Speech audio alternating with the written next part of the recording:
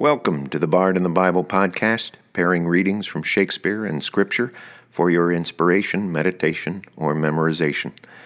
I'm Bob Hostetler, the author of The Bard in the Bible, a Shakespeare devotional, and your host.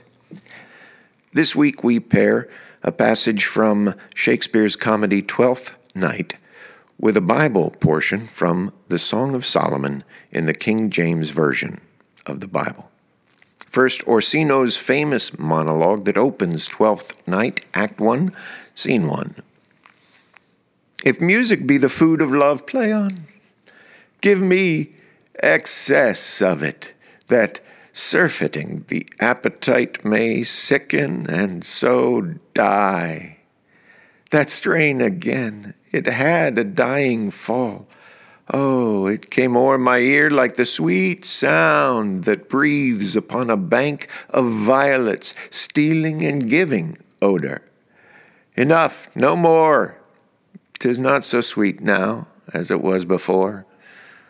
Oh, Spirit of love, how quick and fresh art thou, that, notwithstanding thy capacity, receiveth as the sea, naught enters there, of what validity and pitch soe'er, but falls into abatement and low price, even in a minute. So full of shapes is fancy that it alone is high fantastical. And from the Song of Solomon, chapter 3, verses 1 to 4 in the King James Version of the Bible. By night on my bed I sought him whom my soul loveth. I sought him, but I found him not. I will rise now and go about the city in the streets, and in the broad ways I will seek him whom my soul loveth. I sought him, but I found him not. The watchmen that go about the city found me, to whom I said, Saw ye him whom my soul loveth? It was but a little that I passed from them, but I found him whom my soul loveth.